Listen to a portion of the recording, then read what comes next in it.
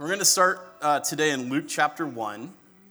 As we get started on this series, my father-in-law is from England. Some of you know him, the one with the accent in the back. And he's been in the States for so long that his accent's kind of warped into, it sounds almost like Australian, so people think he's from Australia. It's great.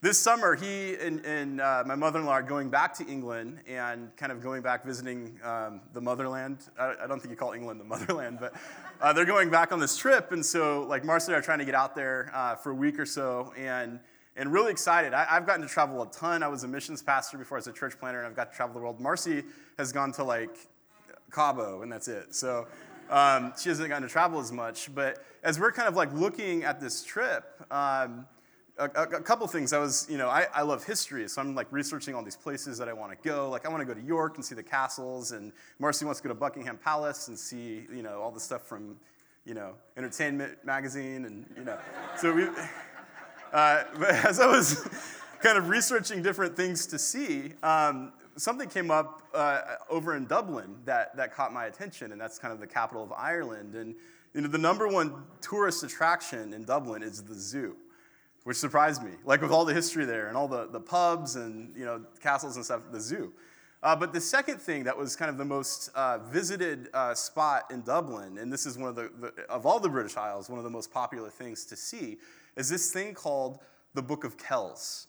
I don't know if you've heard of the Book of Kells, but the Book of Kells was a book that was put together in like the 9th century, early 800s AD, and it has all four of the Gospels together, and it's been kind of illustrated, and it's medieval art, and it's considered kind of like the oldest book in the world that's been preserved together, and it's hosted at Trinity College. And there's this exhibit there where you can go in and see it. And as I was reading about this, I'm like, this is fascinating. I don't know if I'll get a chance to go over there.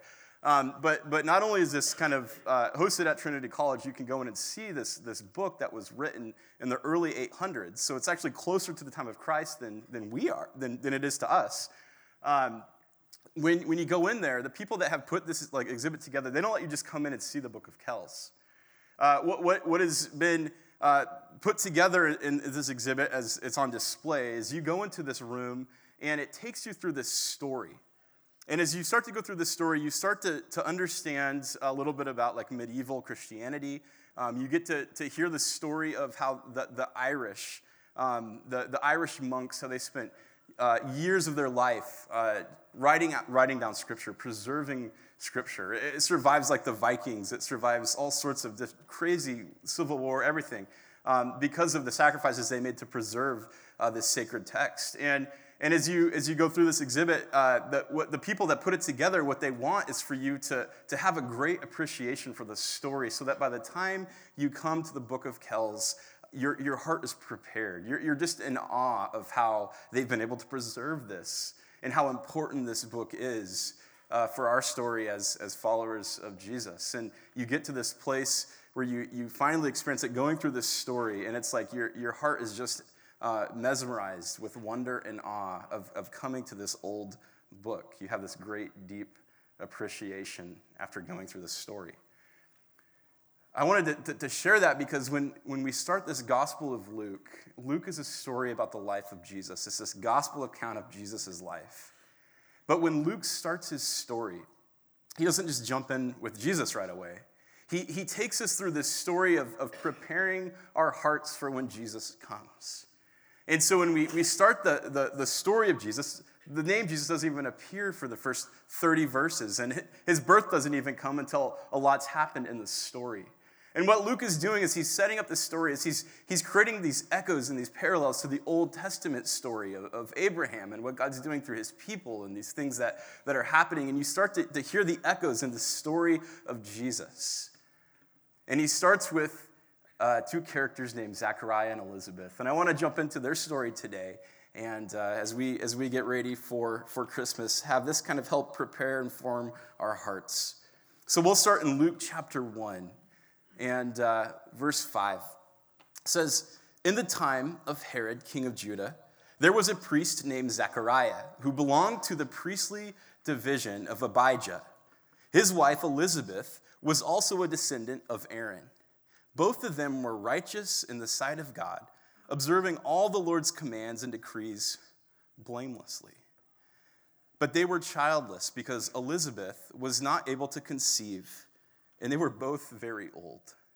So this story is set up with a couple of characters, Zechariah and Elizabeth, and we find out that they both kind of come from the priestly line. Now this is important because in this place in Jerusalem, there's a temple that's there, and the people that serve in the temple are priests or from the priestly line. And if you remember the story of the Old Testament, there was a temple that was built that was destroyed, and God's people went into exile, and then they come back, and this is a rebuilt temple. So it's kind of like the second temple. And what they're doing is they're serving here, and they're a part of this heritage because of like their bloodline that goes back hundreds and hundreds of years. And we find out that Zechariah comes from this line, and Elizabeth does as well. And so they're not like royalty, but there's something unique and special about who they are because of their family in this story. And it says here that they are blameless. Both of them were righteous. They're observing the Lord's commandments blamelessly. These are like salt of the earth people. They're just good people. And what you find is as Luke is telling us the story about Elizabeth and Zechariah is that he kind of like wins our affection towards them.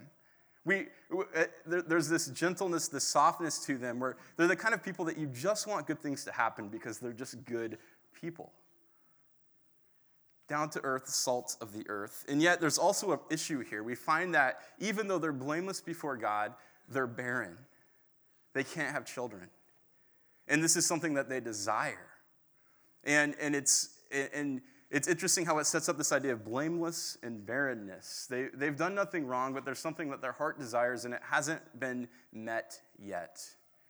And we know that kind of throughout Scripture, when they're not necessarily understanding like why some people get pregnant, why some others don't, but there's kind of this cloud that hovers over them. They're blameless, and yet they're not able to have kids.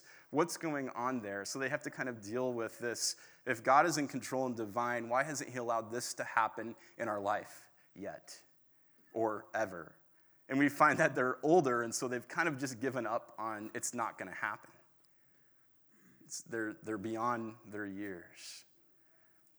I think it's interesting that their life, I've heard this called kind of like it's a righteous emptiness.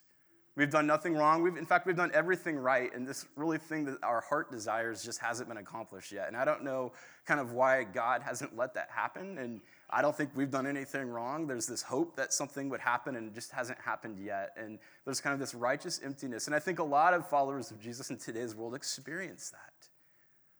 We know that we're doing the things that we're supposed to be doing, the things that we've been called to do. We've been faithful to that. So why hasn't this thing had life? Or why hasn't this thing that I've desired happened? Their situation seems impossible, and as we hear that, it kind of like stirs our sympathy towards them. It also does something else. As Luke is setting up kind of these echoes of the Old Testament, it reminds us of these stories in the Old Testament where it points out that certain people are barren, like Abraham and Sarah are unable to have kids, or Rachel and Jacob, or Hannah. And what we find is that in these Old Testament stories, and what Luke is doing here is reminding us that there's this impossibleness, this barrenness. The barren woman in Scripture is this powerful starting point for the Spirit of God to begin working in his people. And in the same way that happened with Abraham and Sarah and Rachel and Jacob, something here is all of a sudden budding and starting to happen. You would hear this and you would hear echoes of the Old Testament. Oh yeah, God takes these impossible situations and gives life to them. And also what we find is that this situation that might seem impossible for Elizabeth and Zechariah, they've been serving, they're blameless, and yet they're barren. There's something bigger going on with this narrative, like the people of God.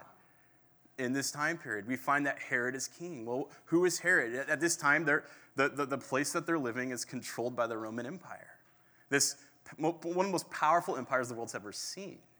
And they would control people with their legions, their military force. They would conquer people. They would crush anyone that would rebel, and they would call it peace. This is the Pax Romana. It's peaceful if you're Roman. For everyone else, you probably wouldn't call it peace. And they have established this man named Herod, who's kind of like their, he's king. He's the king here, but they're kind of pulling the strings on Herod. So all of God's people are going through this experience where there's a lot of despair. We've tried to be faithful. We've tried to do everything right. We've returned to our home, and now we're conquered by this foreign power, and we're not in control. And the guy that is in control makes us all feel terrible. We don't like what he's doing, and we know that he's just appeasing Rome with everything that he does. And there's this, where is God at? Why hasn't God spoken? Why isn't God moving amongst our people now? So what's happening with Zechariah and Elizabeth might even be a story of despair with all of the people at this time period. And yet, these are the kind of places where God always seems to work. God's Spirit hovers over places that seem humanly hopeless. The Spirit of God begins to work in empty, void, dark places. And I wonder, with your own life, how you've experienced places of despair, where you feel like, I've been blameless, I've done everything right, there's this righteous emptiness. Why aren't things happening in my life the way that I desire them to happen? Even like these, I'm not talking about just like selfish ambition, but these things that I know, these longings of my heart. God, where are you? Why haven't you moved? Why aren't you working? The story sets up with Zechariah and Elizabeth. They're blameless, and yet they're barren. It goes on to say, verse 8, once when Zechariah's division was on duty, he was serving as priest before God. He was chosen by lot, according to the custom of the priesthood, to go into the temple of the Lord and burn incense. And when the time for the burning of the incense came, all the assembled worshipers were praying outside. So Zechariah is a priest. He's on duty. He comes to the temple to burn incense. Remember that the passage Marcy read earlier, it was talking about there was always going to be priests that were burning incense and sacrifices. And this is still going. That was hundreds of years before then. But this is this duty, this sacred duty that Zechariah is now fulfilling. And what we find is that when they would burn incense in this temple, the closer you would get into the center, into the Holy of Holies, only certain people could get closer. So there were different tiers that you could get into. And the thought was that God's presence resided here in the Holy of Holies. And so to get closer to God, not everyone got to do it. And for Zechariah to burn incense, they says that they drew lots to say, you're it. I don't know if that was like an honor or if that was like, oh no, I'm going closer to God. That's a little bit scary. But this was a custom that they would do, because what they would say is, whoever is going to do this, what we need to know is that God is deciding this is the person that's going to burn incense. So they would draw lots to kind of circumvent human will to say, Lord, you choose who's going in here to do the burning of the incense. And Zechariah draws the lot. And he goes in, and as he's doing what's customary to do, like going in to burn the incense, here's what happens next. It says in verse 11, an angel of the Lord appeared to him, and standing at the right side of the altar of incense. And when Zechariah saw him, he was startled and he was gripped with fear. Now imagine what that experience would be like. Like, we've got this isn't necessarily the Holy of Holies, this is a cafeteria, but we have curtains. And the hope is that when you come in from the outside and you see the cafeteria floor and you're like, oh, I'm going to church, and then you walk into here, you're like, oh, this is actually kind of nice. Like, I hope it's nice. And like you walk in and we try to limit distractions. And like when you walk into something, and for us, this is a place of worship. But we kind of know what to expect when we walk in here. Imagine all of a sudden this angel appears and it starts speaking. Okay, well, yeah, this is where God should show up and do something like that, right? Because this is kind of a sacred space, but he's not really going to show up and do something like that. And then he does. And Zechariah is terrified. We have 4 children, 4 small children, and we are still in the phase of life where you wake up at 2 in the morning and one of them's staring at you right in the face. Happened the other night to Marcy, and she jumped. And Ezra, I have no idea how long he'd been standing there. But he was just, doing this kind of thing, staring right at Marcy. She jumps, she freaks out, her heart's pounding. I jump, I freak out. Because you're not supposed to be there. What are you doing? You're staring at me. Creepy kid, go back to bed. And that happens a couple times a month probably. And you've probably experienced that when all of a sudden the kid just appears out of the middle of nowhere and he's staring at you. I can't imagine what Zechariah was feeling. He goes into this place, he's burning the incense, and all of a sudden this angel of the Lord appears to him. And he's terrified because that's not supposed to happen. Or is it? If he's in the place where God's presence is supposed to be felt more than any other place on earth, all of a sudden he's shocked that God would actually show up, that the angel of the Lord would show up. And it just blows his mind. But then we also understand how that could be terrifying. And it says that he was startled and he was gripped with fear. And then verse 13 says this, the angel of the Lord said to him, do not be afraid, Zechariah, for your prayer has been heard. What we'll find in these Christmas stories is God's angels are always showing up saying, don't be afraid.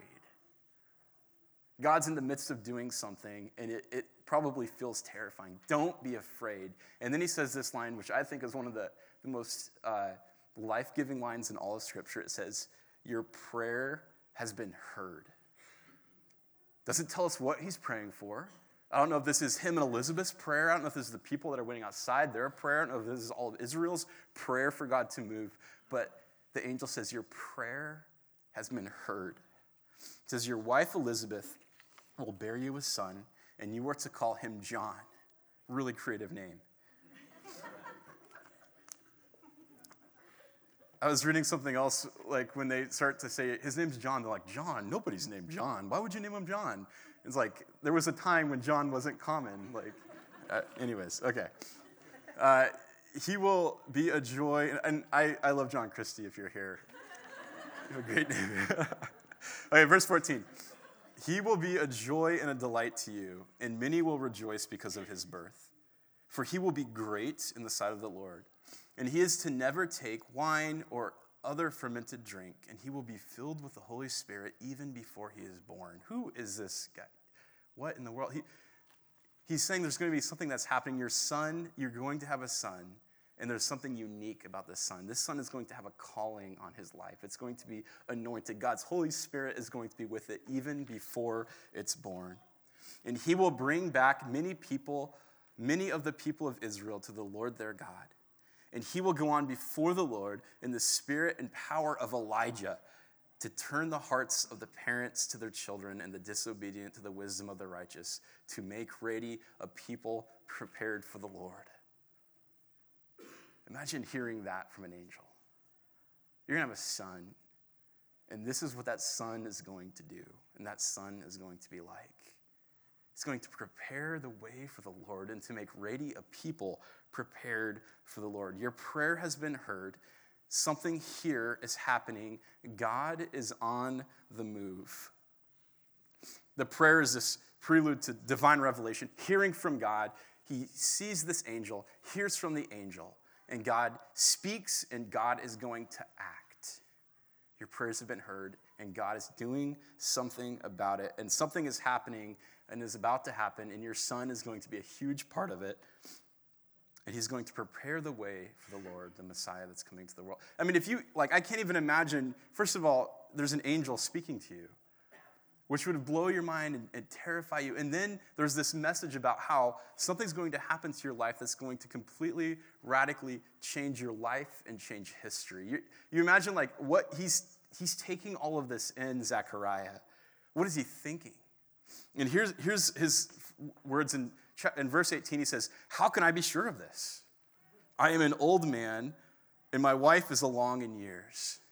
That's his response. I don't know if it takes a while for him to respond or if he responds right away, but his first response is how could this be? You gotta be kidding me. Not I think I would be humbled, overjoyed, overwhelmed. His response is, what? You got the wrong guy. You do know who I am. You know how old I am. You know how we're not able to have kids, right? You're talking to me? His response is this response of doubt. Overwhelmed by fear, terrified, and then this response. How could this be? How do you know this is going to happen? And the angel said to him, I am Gabriel, and I stand in the presence of God, and I have been sent to speak to you and to tell you this good news. And now you will be silent and not able to speak until the day this happens, because you did not believe my words, which will come true at their appointed time. So this is a response from Gabriel. And if you are Zechariah and you know kind of the Old Testament and you know that God speaks through these angels that appear, you know that there's a lot of kind of messengers that come throughout the Old Testament. But there's one messenger that comes when something really big is up, and that's Gabriel. So Zechariah's like, oh, you're Gabriel. Like, this isn't like, Clarence from It's a Wonderful Life trying to get his wings. Like, this is a big deal. And Zechariah's like, oh, okay, Gabriel has shown up. And he kind of like wants this sign, and Gabriel goes, I'll give you a sign. And here's what's going to happen. And there's this humor to this. I was reading some commentators that said there's this like humor of God that sometimes we take the scripture so serious and realize, like, here's what God's doing. He's going to make Zechariah mute. He's not going to be able to speak until this is fulfilled, and that will be his sign. Like, Zechariah wants this, God, you're moving in my life, show me a sign. Have you ever done that, God? I would like to see, give me a sign, and then I'll know, and then I'll do it. Like, we see, like, people in Scripture making, like, bargains with God. But what we find here in the Gospel of Luke is sometimes God decides to initiate something and give people a sign, but in Luke, when people ask for a sign, it just never seems to turn out well. There's, like, 3 or 4 incidences where they, like, show me a sign, and God's like, okay, you're mute. You're going to be mute until there's your sign. And you're like, oh, great. So just side note, like, be careful, like, what you ask for, right? But, like, I will show you what this. So he makes him mute.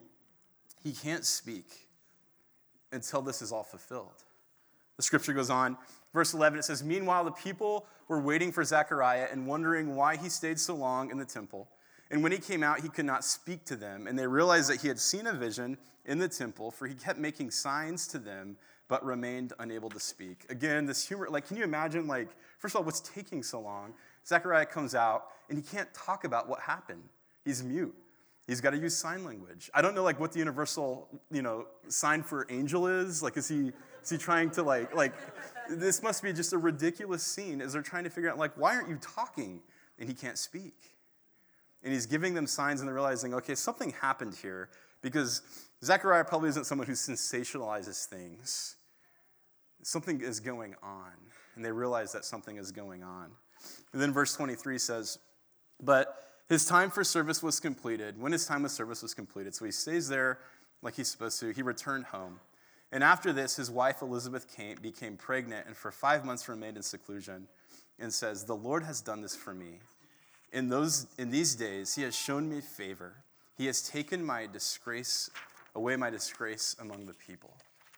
So she becomes pregnant, and this plan starts to unfold. And it's interesting because Elizabeth's response is very different than Zechariah's. She's humbled.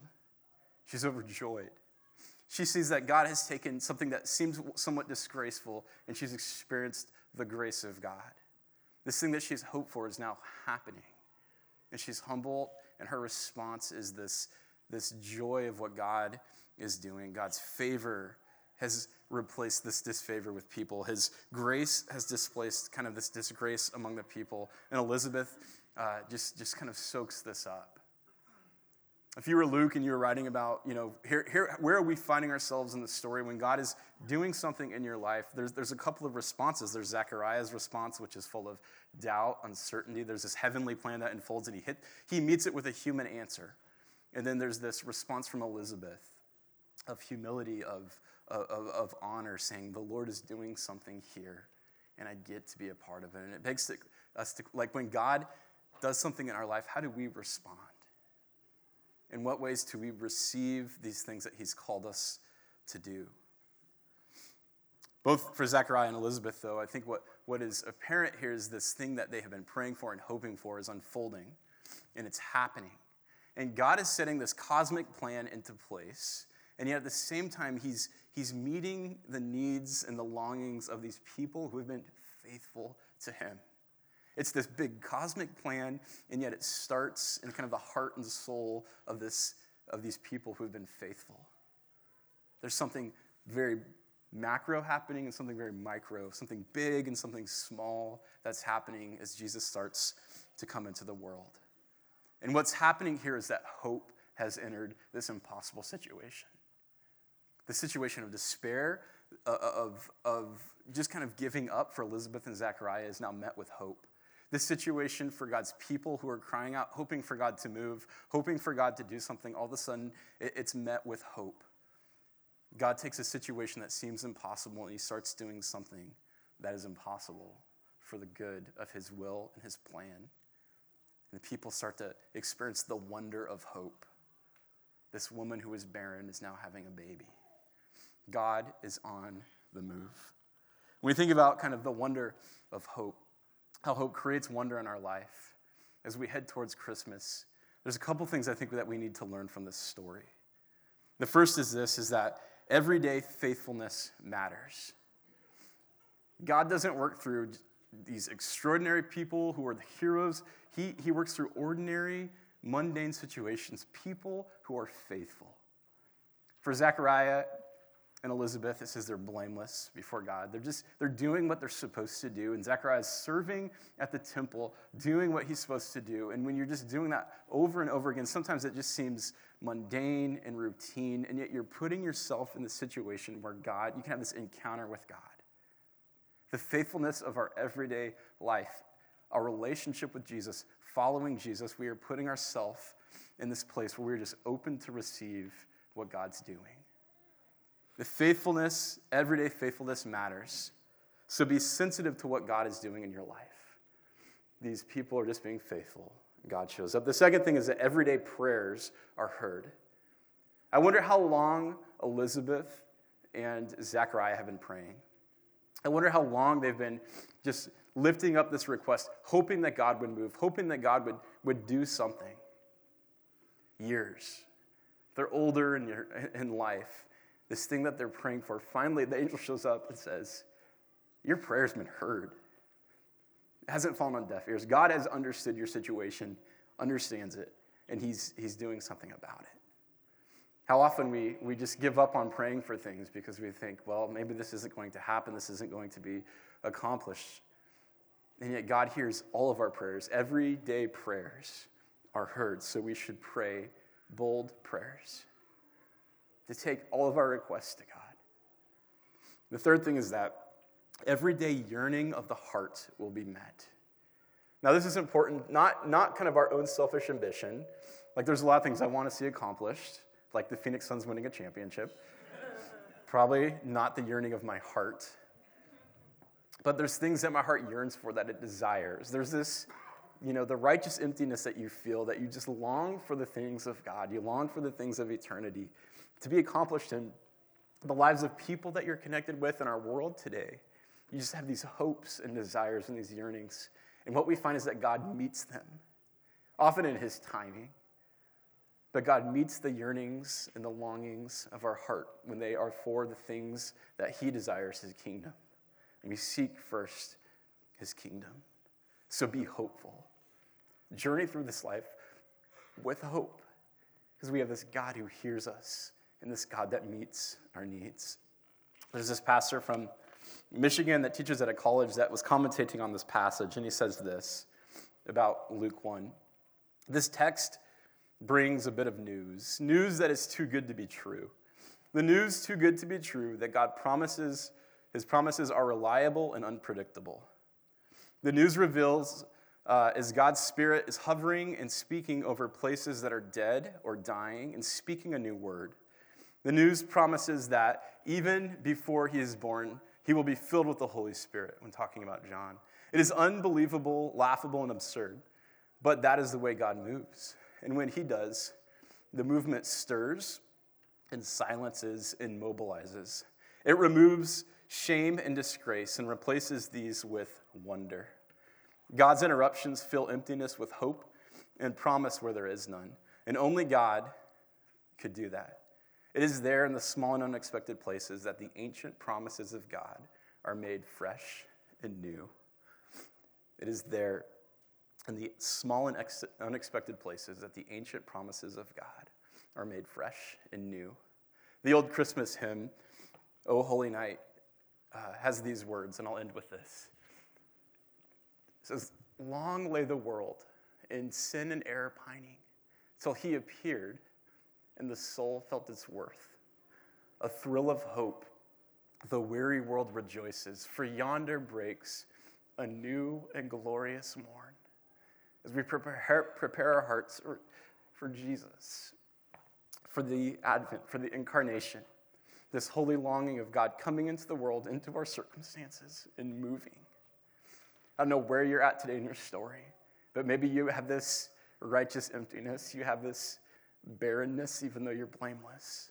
And you have this desire for God to bring to life things in your life. I'm not sure where you're at today, But we're going to spend some time just praying and reflecting on these words in this story. When God comes into the world in his son Jesus, he starts to open up barren wombs. He starts to bring life to things that are hopeless. God is on the move. This God is on the move in your life as well. And we experience that through Jesus. Tim's going to come back up and we're going to close with a time of communion. Communion represents the story of Christmas, the incarnation, that God came into the world in flesh and in blood. And we take this piece of bread that represents this God who became flesh and blood for us to show us what he is like. And this God that loved the world so much that he came into the world, that he takes all the brokenness, all the things that are not as they should be, the things that we have messed up, and on the cross breaks himself open and pours himself out so that we could be put back together. There's great life that comes from this cross, from this resurrection, from this story in the Gospels. And today, when you come to the table, our hope is whatever these places of despair in your soul, these righteous emptiness emotions that we go through as followers of Jesus, this weariness of being faithful and not seeing things accomplished. Today we come to the table and say, Lord, would you just breathe life into me, into my soul? We practice open communion here at Desert City, so if you're a follower of Jesus, we invite you to the table. We have 2 tables, one on each side of the room. When you're ready, you can move to the table and take this communion on your own. Let's pray. Lord, we're so grateful for this story of the incarnation, of you coming into the world. And as we even start the story and we look at these characters leading up to your birth, we see that you have been at work in the lives of your people throughout history. That this cosmic rescue plan that is set in place is a massive, it's big, it's macro, and yet at the same time it starts and it meets us on this personal level. Sometimes, Lord, you show up in surprising ways, and we're not ready for it. But we ask, Lord, that you would show up, that you would move, that you would fill us with hope, and that we would be in wonder and in awe of your work. Meet us here today, Lord. It's in your son's name we pray.